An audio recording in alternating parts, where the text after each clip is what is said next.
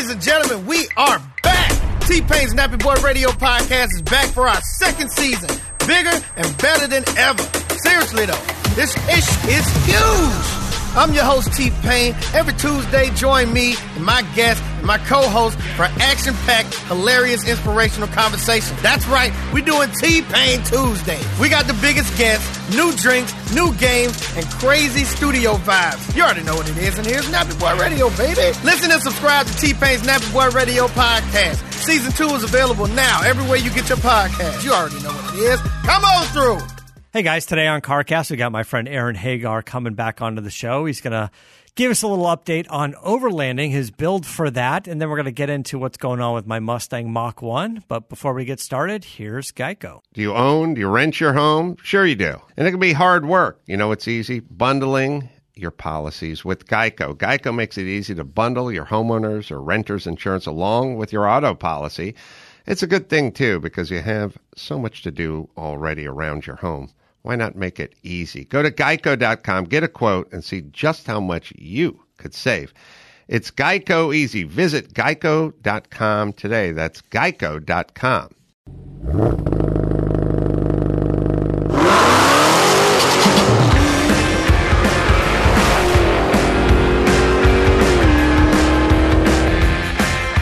Hello, welcome to CarCast. I'm Matt, the moderator, D'Andrea, and we're mixing things up today, as you can hear. We have Aaron Hagar joining me today. Bill's jammed up with trying to get cars into his garage that he's been building, and I'm sure literally he's traffic jammed up. He really is, yeah. So I'm sure you'll see some of his updates on Goldberg's Garage Instagram. We'll get into it next week.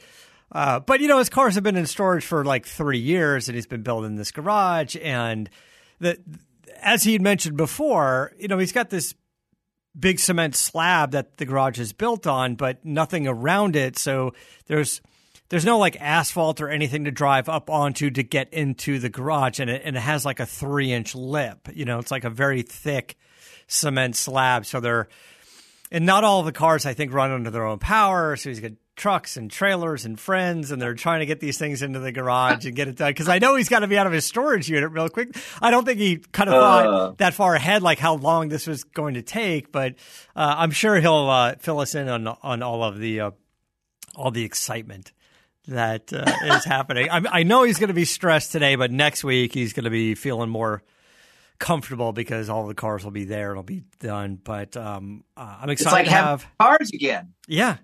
Well, they've been gone that long, and it's tough to like visit them like when they're off-site, miles away, in storage units and like individual storage units, like garage. Oh wow! It's, you know, like a U-Haul storage unit facility. It's just like a line of garages that nobody knew all these cars were in there.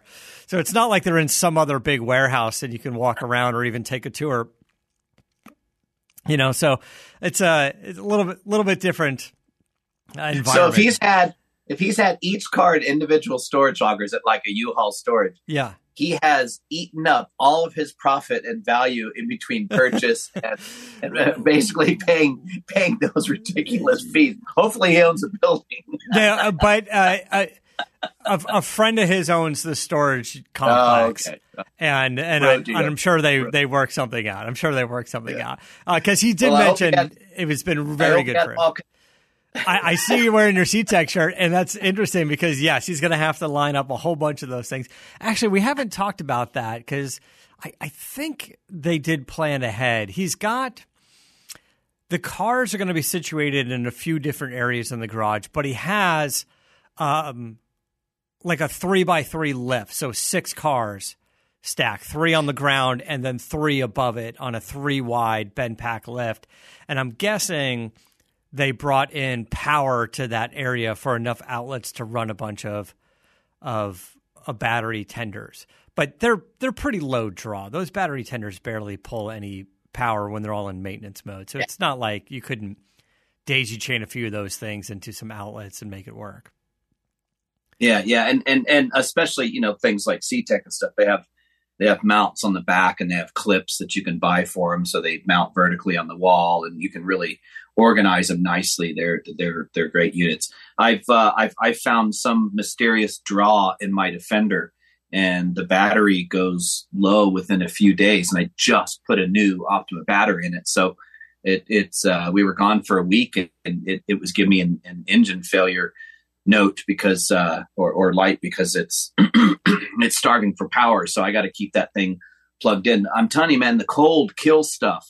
My power steering pump is spewing very expensive power steering fluid. And it's like, it's been could be 9 degrees tonight. It's like, come on, man. Move.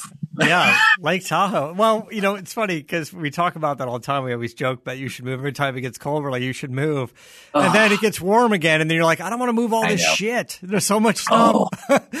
I'll tell you, I feel for Goldberg because I don't know what I'm down to now, but I've gotten rid of a dozen things or so, but I'm still probably that or more. And that's just the cars. Look behind you in your office. Yeah, I know. The idea of moving the shop or my book collection or our home is just, I can't even imagine. I mean, I stress out, look, see that receding line right there? That was because I considered it last week. That all happened in this conversation alone. Let's talk a little bit about the Defender for those of you guys that are new to Aaron, although he's been on the show before. Aaron and I host the other podcast, Shift and Steer, with Brad Fanshaw. Mm-hmm. And Aaron's has been working on some overlanding projects, his Jeep and his Defender. Both, I think, are slated for a big trip next year, right? It was going to be one, and now it's going to be two. You can give us a little overview of that. And I saw some of your posts at Aaron Hagar on Instagram, the video for the Defender. We've been talking about it for a while on Shift and Steer, but why don't you give us a little overview? Because you tell us about the trip and then tell us about the Defender. I know you got the Jeep as well, but sure, yeah. I'm building out a Gladiator Mojave, which already had everything I wanted done. I didn't want to mess with suspension, and I sold my little race car and I bought a Alucab Canoper camper, which is that big. It's like a cab over that goes on the back of the truck, right? So we're doing that, and then I've had an Icarus rooftop for my Defender 110, which is a vintage Defender 110 with a roll cage. It's a titled NAS 93 110, and if you go online and watch all these overland builds, and everybody's got these Defenders and they're doing amazing stuff, and a lot of them complain and say, God, I love the roll cage because it's safety, but you can't put the roof on it because you actually have to remove the roof, which means the top of the roll cage interferes, the side interferes with the new roof because it pops up so you can stand up inside the vehicle. So I've had a bug in my butt about this thing for, I don't know, a couple decades. And I finally got one of these rigs about 4 years ago. And I bought an Icarus top about 2 years ago and have been sitting on it, building up my bravery. And finally, one day, the bug came out, reared its head, and I cut the roof, cut the roll cage, removed the roof, put on the Icarus, reprofiled the roll cage to kind of meet up with the body lines, kept as much of it intact as I could. And I now have a 93 NAS 110 with an Icarus rooftop camper system, sleeper system. And it's the only one in the world that I know of. So the roll cage on that is inside the vehicle and then outside the vehicle as well. And inside the vehicle, it has some crossbars, which is the rollover protection. And then outside of the vehicle, I guess it kind of went around the roof area and sort of acted as a big mounting point, a tie down for roof stuff. Right? Exactly. So one of the big challenges... Like a basket, like a giant basket on the roof. An exo cage is often what we call it. So with the Defenders, and many vehicles for that matter, your roof load is really limited. And especially if you're working, Land Rovers are aluminum, they're very thin skinned, they have a little bit of steel in the body and in the pillars and the belt line, but most of it is all aluminum. So when they roll over, they tend to just fold. And so the safety cage made by Safety Systems is really, really a game changer for safety. and especially when you're off-roading them. And so you really don't want to mess with it. Now, I'm no engineer. I probably took some rollover structure out of it. But my argument is that the Alu cab is so well built and the whole framework in it is boxed that it mounts to those steel uprights, and there's still clearance on that main roll hoop above your head, which would have connected to the top through the body. And most of that's still intact. I managed to keep it intact with like millimeters of clearance. So I think the rollover capabilities of that are still pretty strong. But yes, so with the rooftop weight, you're really limited. And so having that external roll cage, I bolt everything to that. And in fact, because I already butchered it, I welded tabs on it, and I mounted my awning and my shower cube and my high lift jack and my traction boards. I just mounted everything right to the roll cage. And then I put a little bit of structure back in it to the body so it didn't wiggle by bolting it straight into the body as well. So it's solid, it's rigid, it's wonderful. And yeah, I can carry a lot more load than I can on the roof. And now that the roof goes up, you're limited to a couple 100 pounds. So I'll have a solar panel up there and just some lightweight gear, but epic. I mean, just awesome. Just awesome. When you put the new top on, the pop-up top, how do you seal it onto the existing sheet metal or aluminum in this case? With a million bolts. So I had to drill out a lot of rivets. I'd do a lot of bolts. I didn't count, but I think there's 40 or something. And resecured them. But I used a layer of Sikaflex, which is an adhesive. It's acrylic based, I think, or urethane based. Sorry, it's urethane based rather than silicone based. It tends to adhere and last a lot longer, and that's what the factory uses. So I used a good thick bead of that all the way around and then sealed the outside. I taped off the outside, scrubbed it real good, and then ran a bead all along the perimeter to seal it in. And it's been through a couple good rains and a couple good snow melts, and nothing so far. I had a little bit come into the passenger door, which was my fault because I had moved the seal and not put it back. So I just put the seal back, the factory seal, and hasn't leaked since. It's stellar, man. It's good. Yeah, it's on there good. It's glued on to the roof. There's no going back. I would say that there's going to be some Defender purists that are going to not approve, but fuck it. Yeah. Well, they only made 500 of these, and they're pretty rare. This one has been converted to a TD5. It's been painted green. The roll cage was painted black. It was modified anyway, yeah. and in all of that, the title got kind of screwed up. So it's got a rebuilt title. But it's it happens with these old trucks.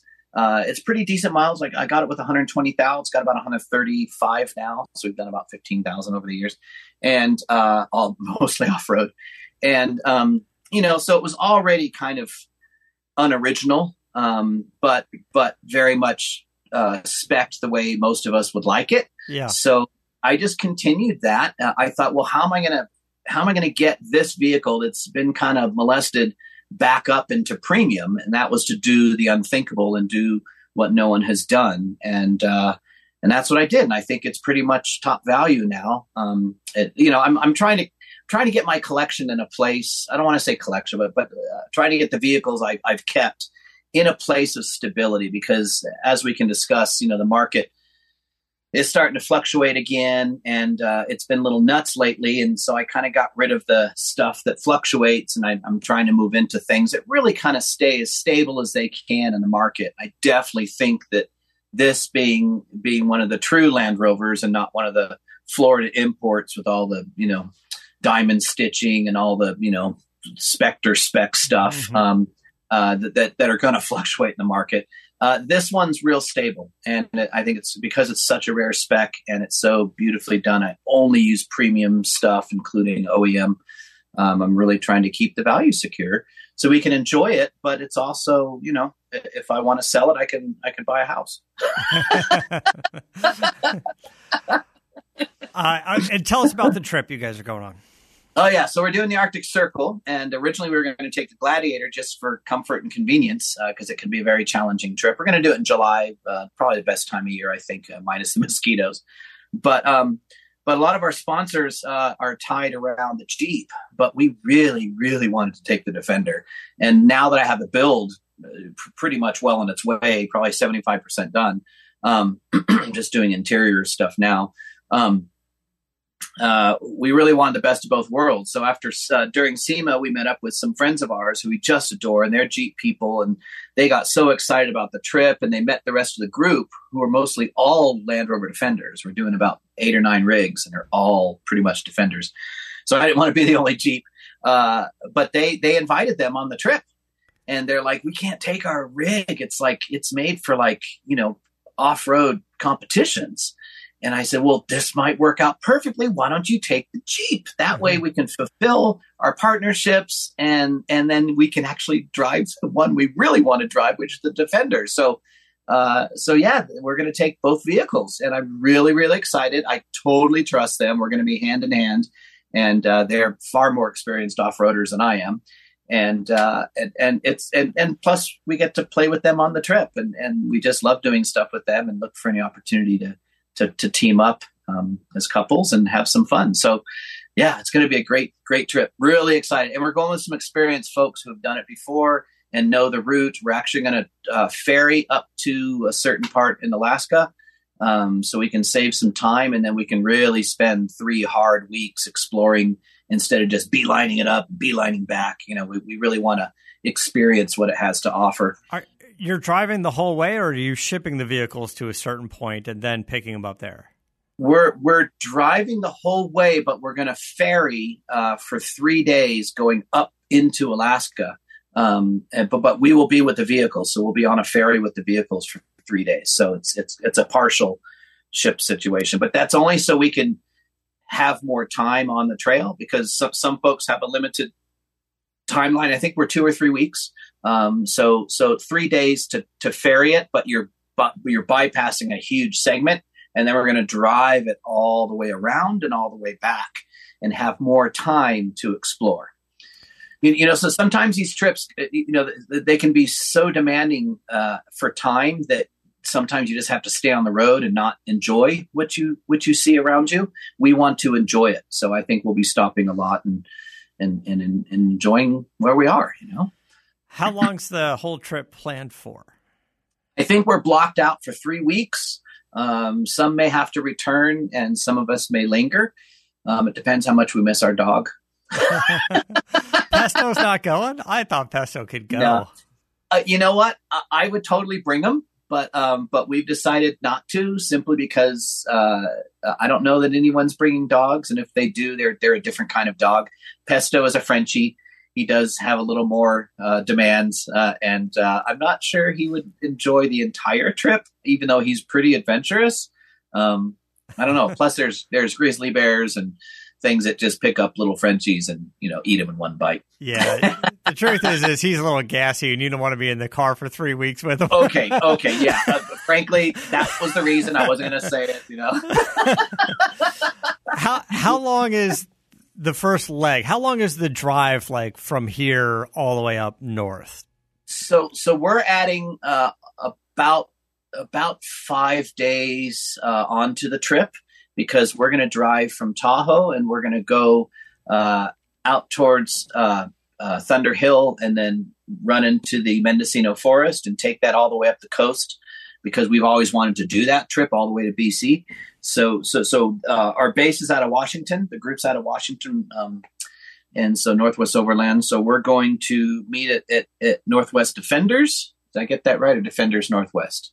One of them's an attorney group. The other's a Land Rover group. I'm going to screw it up. I'm sorry, Brian. I screwed it up. But we're going to meet up at Brian Hall's place, and then with the rest of the group in Washington. So we're going to take 3, 4, 5 days maybe, and just weave in and out of that coastline and forest, and enjoy a trip. So Ken, Michelle Davis, and then my wife and I, Misha and I, are going to be in the 2 vehicles, and we're just going to weave up and enjoy our own trip, and then meet up with the group, and off we go. So okay, and then I don't want to jinx it, but what's the backup plan? What's the bring backup parts? if the bring spares? Yeah, there's enough vendors. We're all going to have spares and divide the load. So basically, that's the thing too. Is when you're, people are like, take it on the Rubicons. First of all, no, it's going to destroy it because it doesn't have that kind of performance or clearance to do the Rubicon. A few have done it, but I'm not going to be one of them. Not interested. But the thing is that, when you're doing any type of trip or expedition, if you're with alike vehicles and you have alike problems, then you can share the parts and share the experience. If we're the only Defender and something breaks, we're pretty remote. It's going to be hard to fix. But we're going to be with Defender owners and experts, and we've all fiddled with stuff. We've all experienced it. All these rigs are pretty built out. So we have similar parts, and we've all shared information, and we'll share a parts list, and we'll all bring what we have. And like I said, we're leaving out of Brian's place in Washington, so he'll look over the vehicles and prep everything, and we'll be fully serviced and ready to go. And the Jeep will probably be the most reliable one. It will. I mean, honestly, it's like on one hand, it's like, well, the drive just from Tahoe to Washington is, I'm sure it's a nice drive, but nowhere near the adventure of what you guys want to do. But I think that's kind of a nice little opportunity to stretch the legs again on the Defender and go, well, if we can make it to Washington, we feel pretty good about doing the rest of this trip. But at a higher speed on the freeway with all of your gear, at least that could arguably stress more of the vehicle than slow running off-road stuff, depending on how the terrain is. Exactly. So the trip going to Washington will be on and off road, weaving in and out of the coastline and in and out of the Mendocino forest, and that whole trek all the way up. It's going to be low and slow, with pretty nice dirt roads. Alaska is going to be a lot of washboard roads, those real bumpy ones. It's going to be a lot of big potholes. It's going to be, a lot of pretty damaged roads, I could imagine. And so I've heard. So that's where you really shake and rattle everything loose. So I think Loctite, a lot of nuts and bolt spares, some extra rivets, something to drill them out with. That kind of stuff is really what you're going to see. You're going to go through some bushings and brake pads. Brake pads shake loose on these things. Bearings shake loose. Everything shakes loose. So the Jeep is probably going to really be unscathed is my prediction. And all of us are going to be collecting each other's nuts and bolts. Whoever's in the back is going to be weighted down with nuts and bolts. I mean, it's not a bad idea to have a Jeep or a couple of vehicles kind of modern and new. Yeah, just so if somebody needs to do a parts run, you'd be able to at least. It's always smart. But Matt, I mean, that's also the adventure, and it's different than with race cars and rally cars and such. This, if you have a perfect trip, it's just like, oh, how was it? It was okay. Everything went well. Yeah. And that's it, but when you don't have a perfect trip and you do have some challenges and you do have to adapt and overcome, that's where the adventure really begins. And it's that opportunity to have teamwork and to have creative problem solving and have those challenges. It's not that we invite those because nobody wants to deal with them. Right. But it's definitely the stuff that you build those memories of and how you overcame those and how it brought you closer as in a relationship or a community or your vehicle, and it's those moments of being proud that you fixed something on the fly without parts. And it worked throughout the whole trip. We fixed a buddy's truck on the Rubicon, and literally with baling wire and hose clamps, a suspension component, and he made it all the way through the Rubicon. And between the Rubicon and my house, which is like, I don't know, 10 miles, 8 miles. I mean, it's windy, but it's nothing. That fix broke like 11 times, and he was stranded all night long back and forth trying to just get 10 feet more and before it broke again. But it lasted all through the Rubicon, which was a crazy thing. And then once it hit the road, it wouldn't hold. But it's like the fact that we got through the Rubicon with that crazy ass fix still blows our mind, and we still talk about it. Hello. So yeah. It's those things that really make adventure, Well, I mean, every time we go to the racetrack, especially, when we bring Adam Carolla's vintage cars out, there's always something with those cars. Now, most of the time we're like, do we want to fix it or do we want to just go get a beer? And we're like, let's just go get a beer. Usually Sean ends up fixing it. But and that's kind of what I meant without description is that, you put it back on the trailer. Sometimes you just can't do it. It's a computer thing, it's not working. It's a fuel injection, whatever. And you have to put it back on the trailer. It's unfixable and you take it home. We're out in the middle of nowhere and all we have is ourselves, what we brought and the community that we're with to fix something and keep going, or turn back if you have to, or go back to the nearest station or go to the next point. And that can really be a daunting task. And there's plenty of people out there on YouTube who are doing all these adventures in life solo.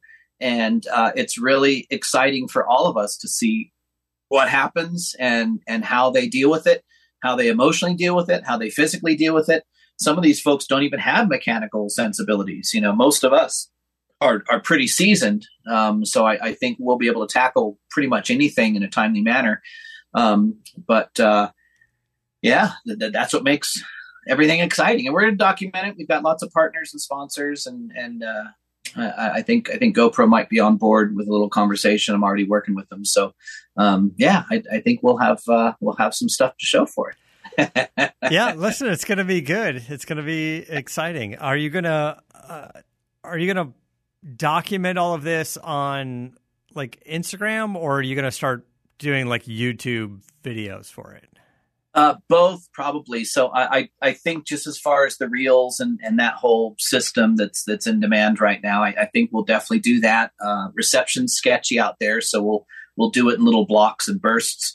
But on the side, I think we're definitely going to document the whole thing and do either a film or a YouTube series documenting it. It's a pretty road well traveled. It's a pretty epic trip. I think it's on a lot of people's bucket list.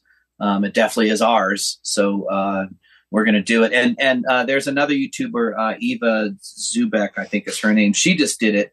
And her biggest criticism was that she didn't document anything. Like it was just her personal vlog. It was just like, oh yeah, here's me and my dog again. And I'm cooking and it's beautiful. But people were like, did you even see what's around you? And it's like, well, yes, of course. I just didn't put it on my YouTube channel because that's not what people want to see when they watch me.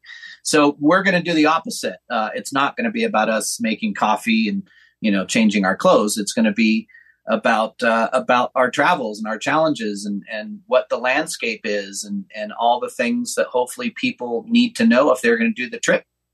They're going to live through us and we're going to honor that. I'd also like to see, a little, profile at each of the other rigs. Let's meet the team and Absolutely. Get a little walkthrough. It doesn't need to be 30 minutes per car, but, get a few minutes on each vehicle so we can kind of see almost like a little bit of a competition. Like I want to see all the rigs. And then as you guys do this for several weeks, it'd be interesting to see what happened to the rigs, who made it alive without issue. Absolutely. Because I would think a lot of other people that are building rigs or have rigs like this and planning trips, you never know what works and what doesn't work until you get out there and thrash it. Correct. And if you get out there with a bunch of people and thrash it for the rest of us, then let us know. You may come back and go, listen, we got this particular part or this particular jack or this whatever, and it worked great. Or it was a disaster. It did not hold up. It did not do what it was supposed to do. And that's unfortunate. That's too bad. And maybe companies that, are behind those need a little more feedback, but I am curious. I mean, we like in racing and in the street cars that we build, it's easy to magazine build a car and go, oh, all these parts look great. All these parts, this looks great. I like this part. This looks good. But then you walk around and you talk to a bunch of people that run it and we're like, this didn't work with that. This Lego didn't connect with this big block. It's what you say is absolutely true. And I've spent years researching and watching shows and watching other builds. And Ava did do that. She did a walk around with the other vehicles. And frankly, I thought those were the best episodes. And most of the people I follow, if you look at their views, most of their top views are walkarounds and build videos and things like that. So thankfully in the Land Rover community and even in the overlanding community, there's some heavy hitters that build systems.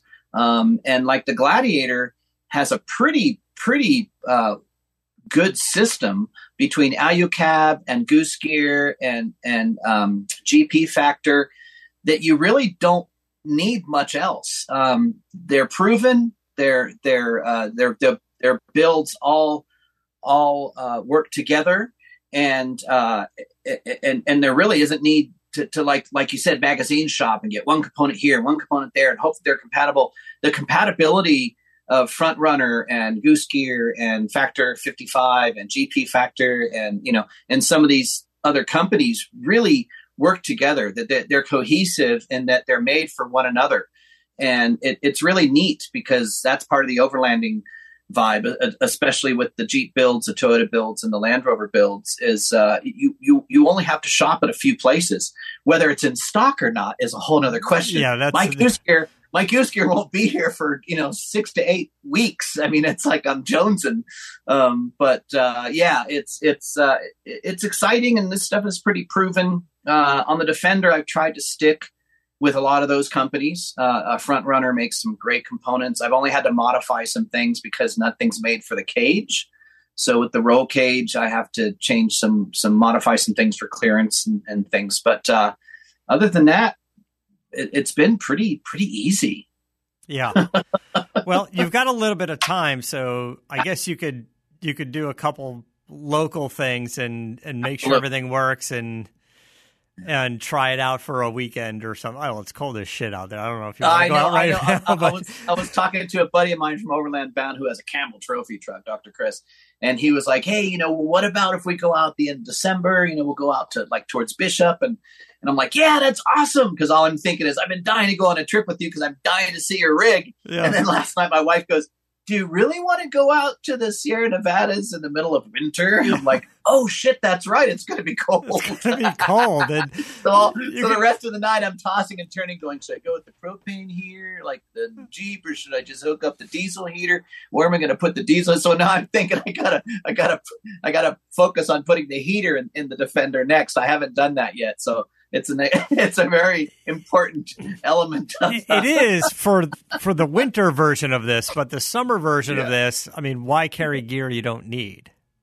Yeah, but the heating systems are pretty permanent. Like I have a temporary one that's basically a briefcase, and I put it in the vehicle or hang it off the side of the vehicle and run a tube inside the vehicle. That's what I have. That works great. It's diesel.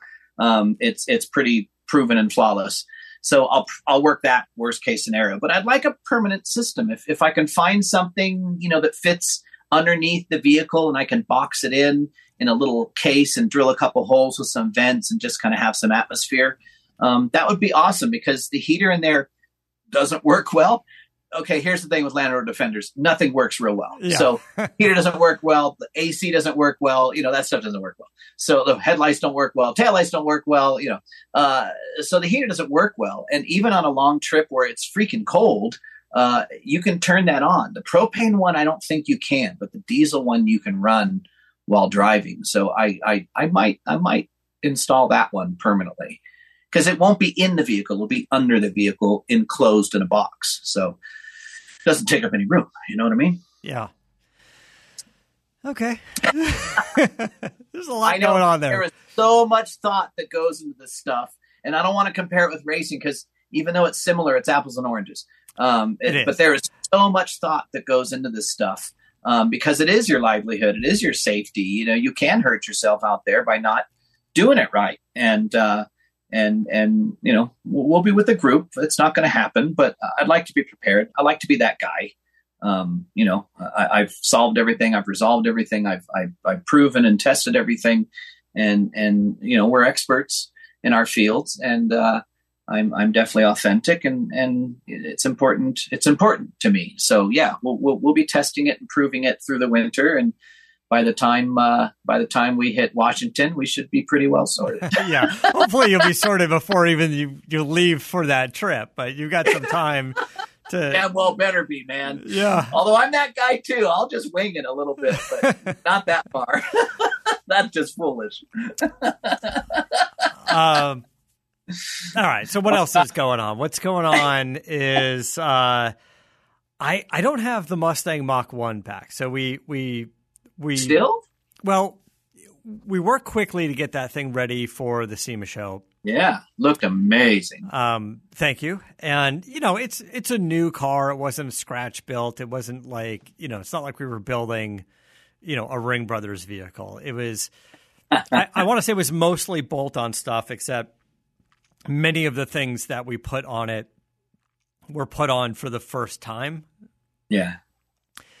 So we're not quite there yet. I'm not worried about things like dialing in the audio system or whatever, right? It's going to sound fine, and you can do that on the fly.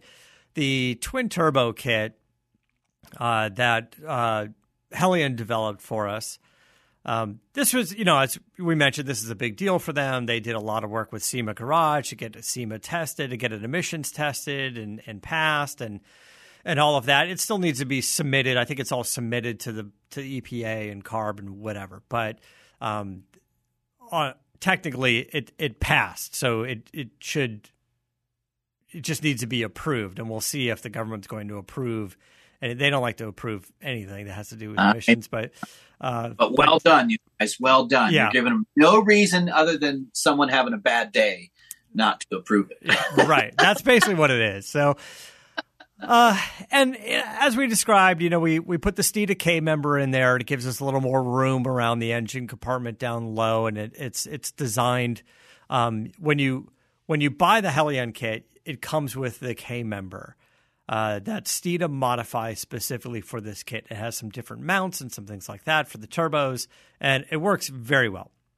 And the turbo run at the bottom of the vehicle, which is so cool. Yeah, so the turbos are down low, and when I say that, it seems weird because you think, oh, the turbos are further away and they should be close to the engine. It's just the opposite. They're as close to the engine as you could possibly get. If you open the hood of a Mustang with a turbo kit on it or Grand National or whatever, right?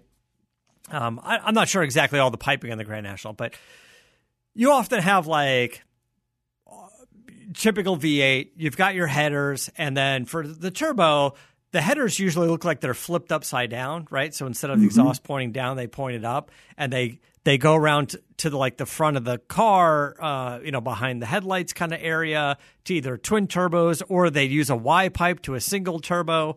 And maybe it adds another, foot or whatever of tubing for each side to get to. And that's not the case what we did here. So the rule with the emissions is you can't change the factory catalytic converters to different ones. And you can't change the location of those catalytic converters. The distance from the engine and where they sit in the car cannot be changed. So the turbo kit needed to be done from the cats forward, from the cats toward the engine. That's the only space you have. So you can't change. Like if you pulled the engine out and the headers out and you left the exhaust in, what you see hanging there underneath your car next to the transmission and coming up at the end, that's the part you cannot change.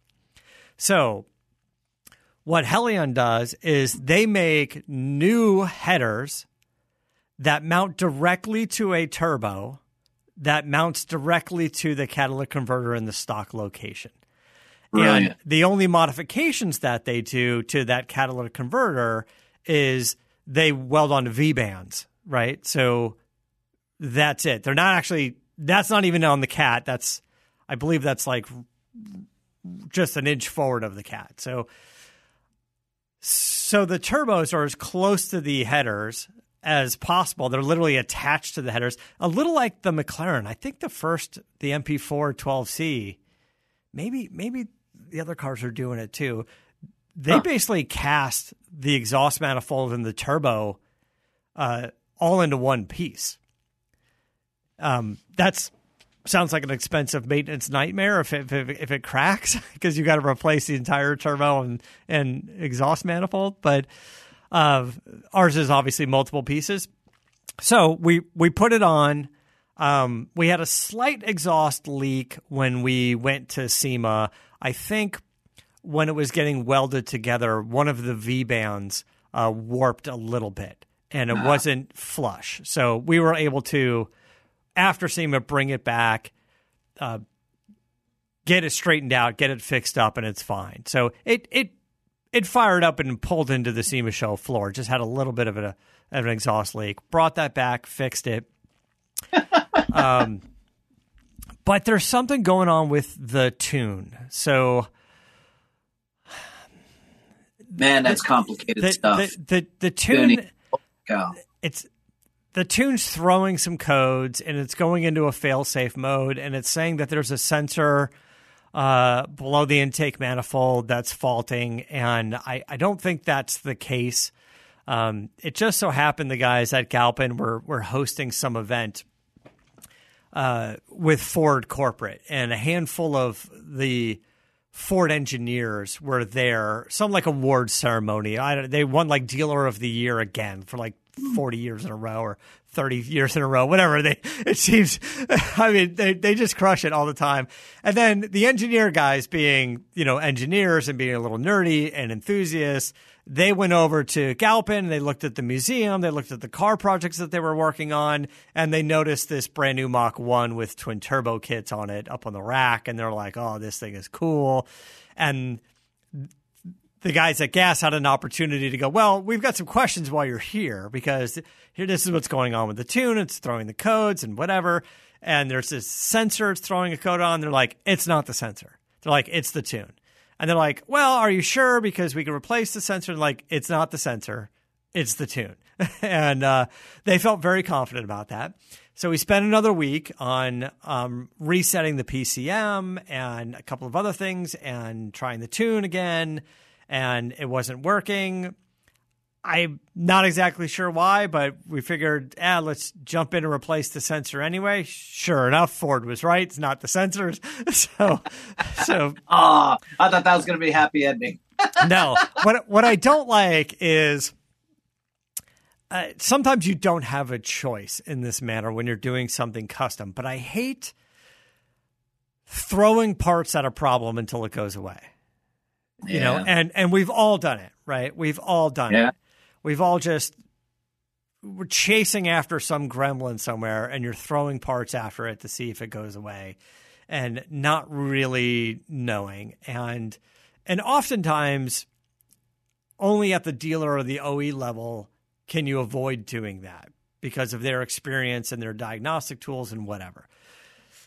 That wasn't quite what we were doing. Maybe in the case of this sensor, that's what we did, but it still hasn't been resolved. So we need to go back to the drawing board to the original tuner. I believe Helion works with HP tuners on this, and they have an incredible amount of experience doing this kind of stuff. And I think at this point they've tuned many Mach 1s. So I'm not sure there's a huge issue with their ability to tune. I just think something was overlooked, or something in the ECU of my car is throwing off something. We know sometimes these sensors are just current. And if you change the current in any way, shape, or form, or the insulation around the current, it throws a code. Some of these things are so sensitive. So I don't know what kind of sensor it is, but I know up here with batteries, all the German cars hate the cold. And the second winter comes along and the batteries start to get a little lower, they start throwing codes like crazy, just random stuff. And it's really, really annoying. Well, here's the thing is the car basically doesn't want to do anything when it has the tune in it. But when we keep loading the stock tune back into it, it's fine. And the car fires up and it moves under its own power and it doesn't go into any fail-safe mode. But with the stock tune, it doesn't know there's turbos on there, so you can't do anything, right? You can't hit the throttle at all. You can't, we don't even want to drive it down the street or anything like that. All we've done is roll it on and off a trailer and into the SEMA show floor, or into a garage. It's been 5 miles an hour, basically. Oh, that's frustrating. So I don't think it's anything to do with the sensors, because with the stock tune, all the problems go away and it works. So it's the tune. The newer cars are interesting because the newer cars are better at being consistent from car to car to car.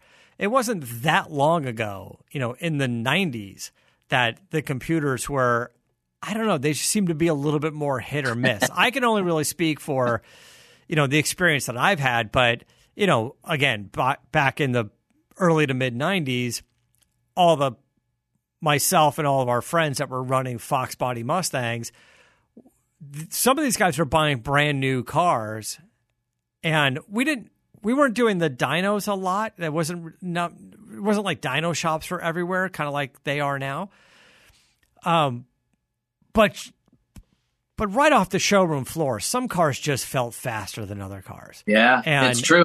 Really true. Yeah. And this has been a thing, especially back in the day, where, at one point people were stacking up factory ECUs, like just had on the shelf, all these cars. And, a friend of mine, my 93 Cobra ran fine. My brother had an 89 Mustang convertible that we built, cams, heads, Vortex supercharger. That car was fast, but that car was always fast.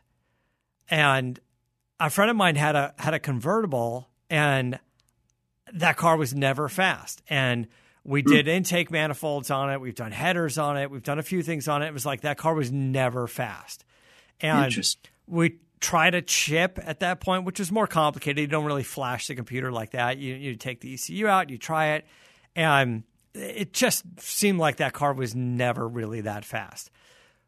But you pull the ECU out of that car and put in somebody else's ECU, and that car was fast. Interesting. Yeah. And I don't know what the dyno numbers were. And maybe it just was like throttle response and stuff like that, which is funny because now the new cars that we drive, we control all that shit on the fly, right? Like even the electric vehicle, my F-150 Lightning, the electric truck, I can get into it and hit sport mode. It's not like it's adding horsepower or anything. It just makes the throttle more sensitive and makes it more fun to drive, right? Get anything. You jump into a new Porsche 911. You got your Sport Plus mode. All the different modes. So maybe that's all that was happening with one of these computers, right? But I just think on the modern cars, they're not as random. So there could be something with maybe like the amount of cars they built, I don't know, during that week or during that month, or the ECUs that Ford maybe had purchased from a vendor. Maybe there's 100 of them or 1,000 of them that were on a shelf that were put in cars over a certain amount of time that a slight difference. They probably all passed the same tests, right? Because all the tests revolve around running the engine stock. And then I guess all we can do is load the performance tune in there, data log the issues that it has, and then go back back to HP tuners and go, hey, what can we do here? What are you seeing that's different? Can you bring up 2, 3, or 4 of your other Mach 1 tunes that you've done and see where the anomaly is, right? And can we fix it? It might have to be, like, for lack of a better term, hand fixed. Because they're going to say, we've got 5 Mach 1s. They all run the same tune. They're all fast. Then I go, great. Now look at mine and see where the disparity is. And then I was just going to say that it's the old unplug the spark plug one at a time to see, if the engine starts missing. That's the one that's out. Nothing changed. a process of elimination. Are there quadrants, you can take off the stock tune and just start affecting each quadrant one by one generally, and see where it codes? Or are you just going to replace the ECU? Yeah, well, so that's the question. So, I mean, look, there's a couple of, I don't want to say bad tuners. There's some inexperienced tuners out there that they jump to make a tune work. They end up shutting off a lot of things in the programming, right?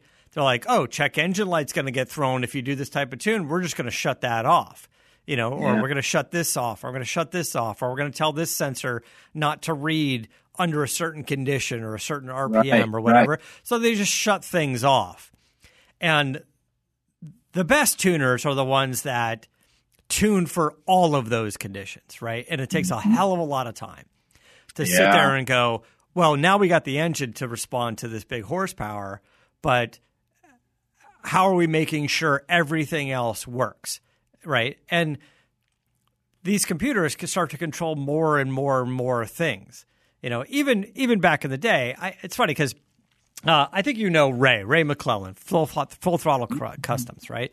He's a great guy. He's a great tuner. I haven't called him about this issue yet, but I have my '93 Mustang Cobra, which is not an easy thing to tune. It's not OBD2. You can't really plug in a scan tool and just flash it and you're fine. You're on the road.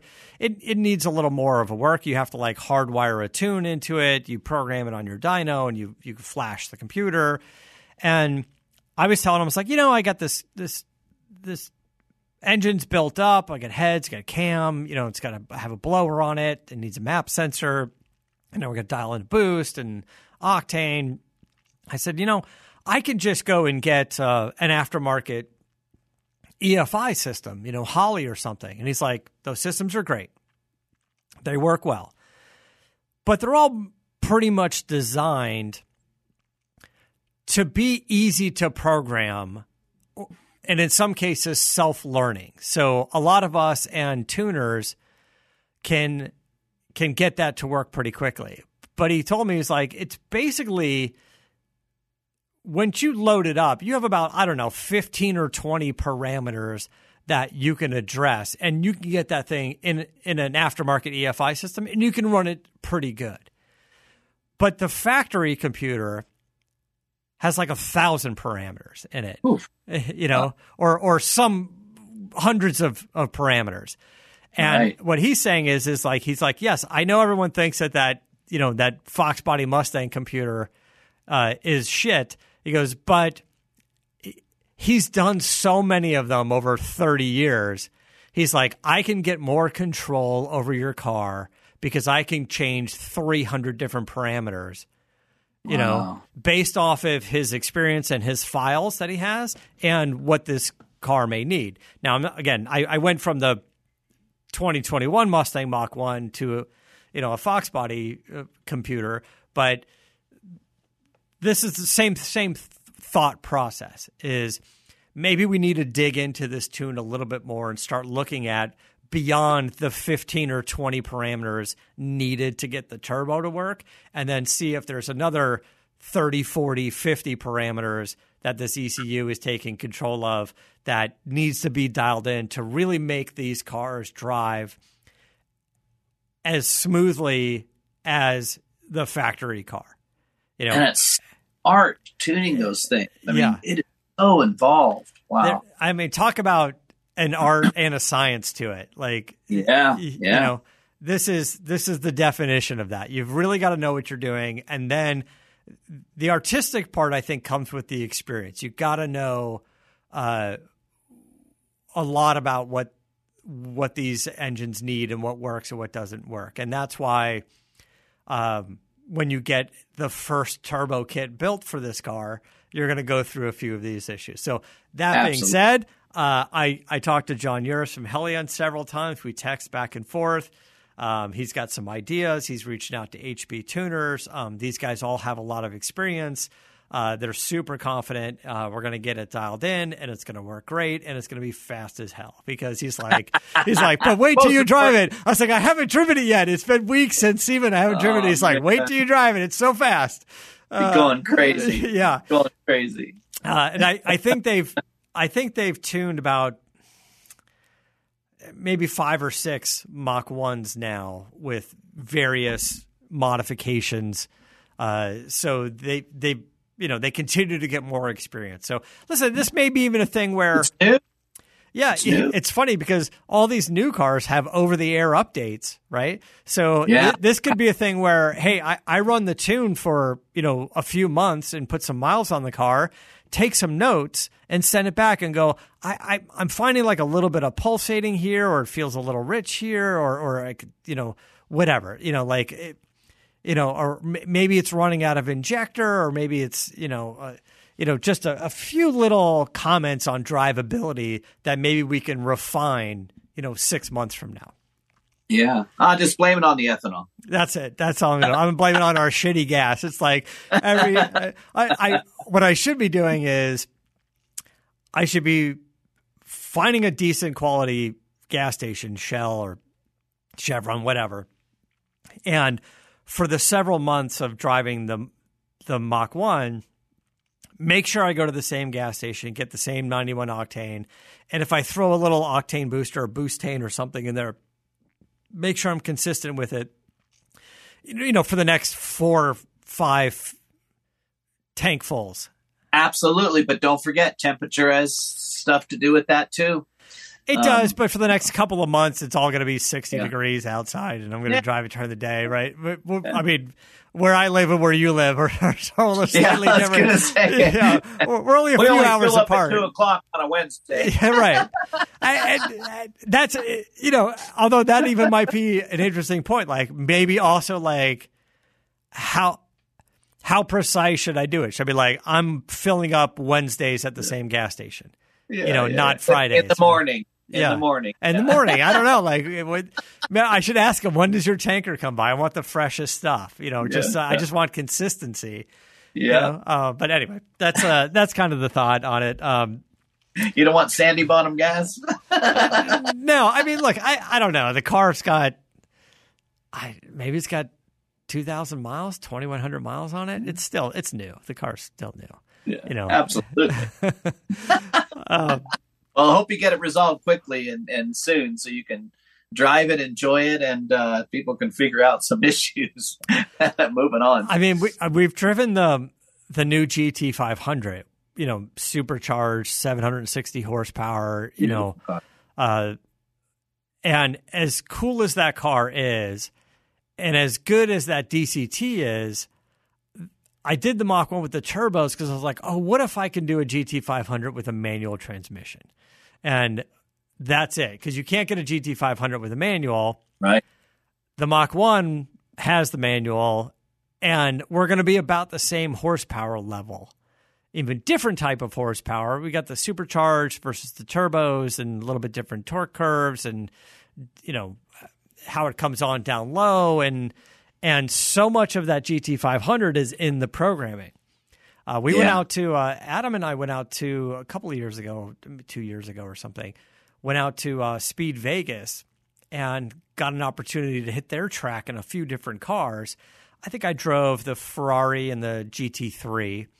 Adam drove the Ferrari, and I said, Adam, drive the GT500. I go, I know it's not really your cup of tea, but this car is so good, front engine, V8, it's probably closer to some of the vintage racing cars that you drive than the things like the Ferrari or the GT3.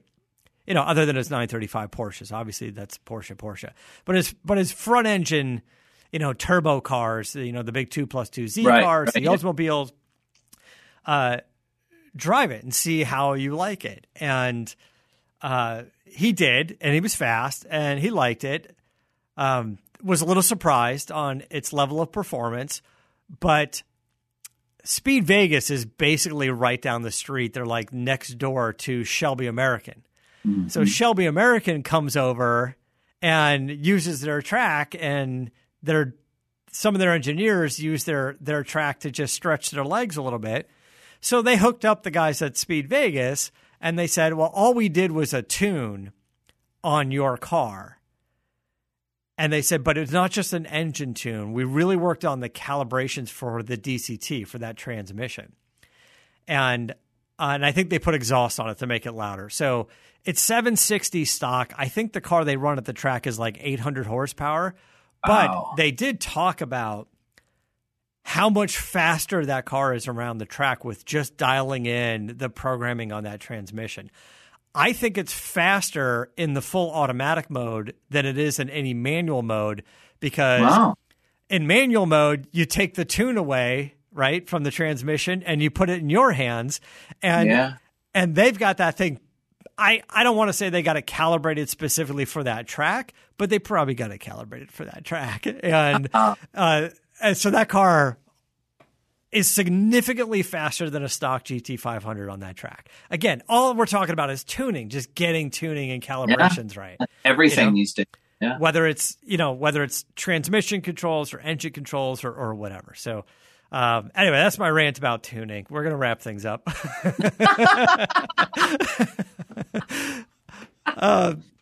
That's why I like old cars, Max. It's all about the shoes.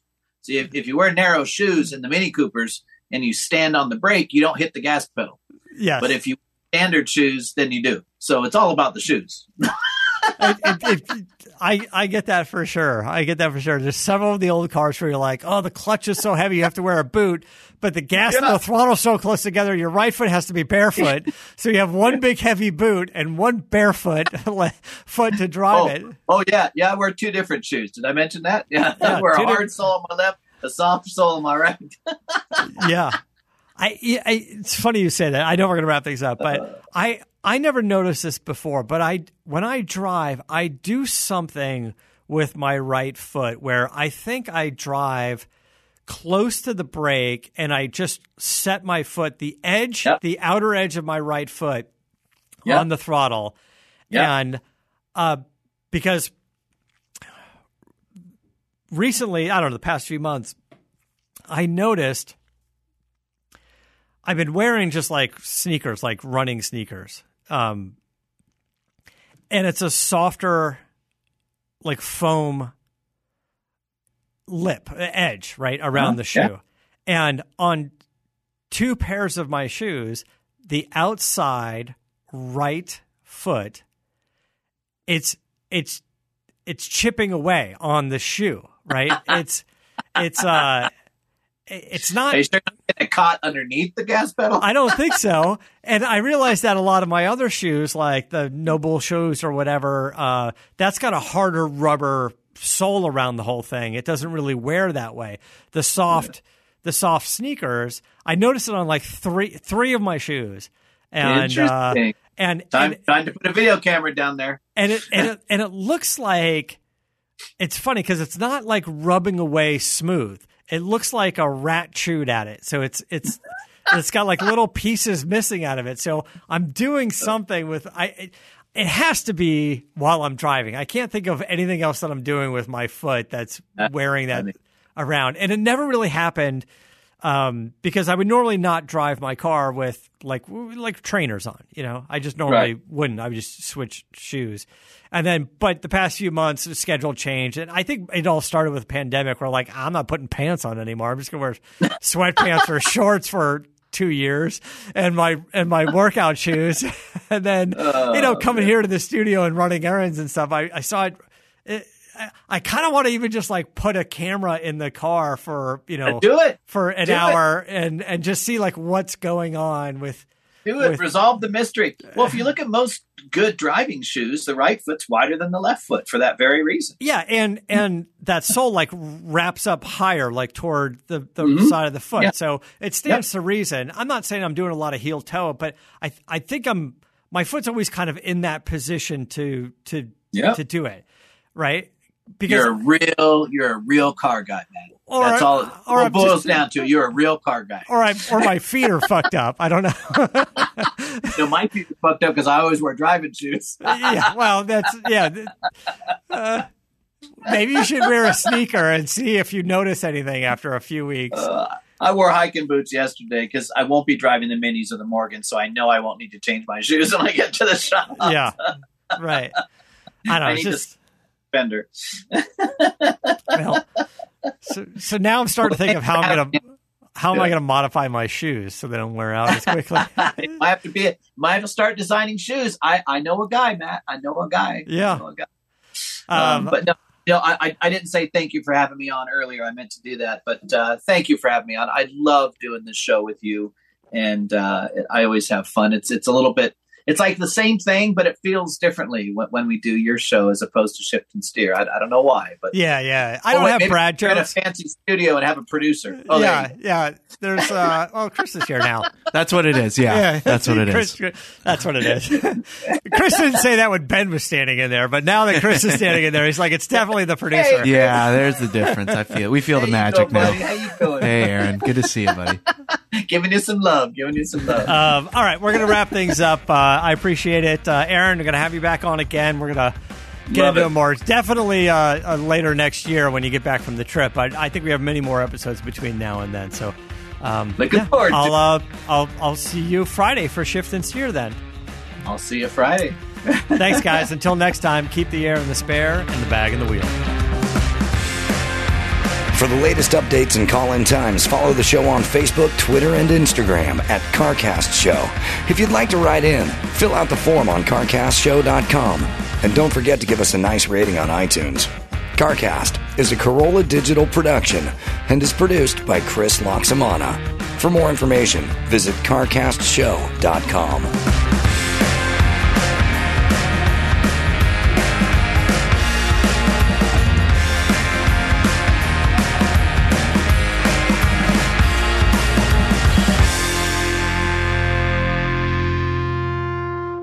Do you own? Do you rent your home? Sure you do. And it can be hard work. You know, it's easy. Bundling your policies with Geico. Geico makes it easy to bundle your homeowners or renters insurance along with your auto policy. It's a good thing, too, because you have so much to do already around your home. Why not make it easy? Go to geico.com, get a quote, and see just how much you could save. It's Geico easy. Visit geico.com today. That's geico.com.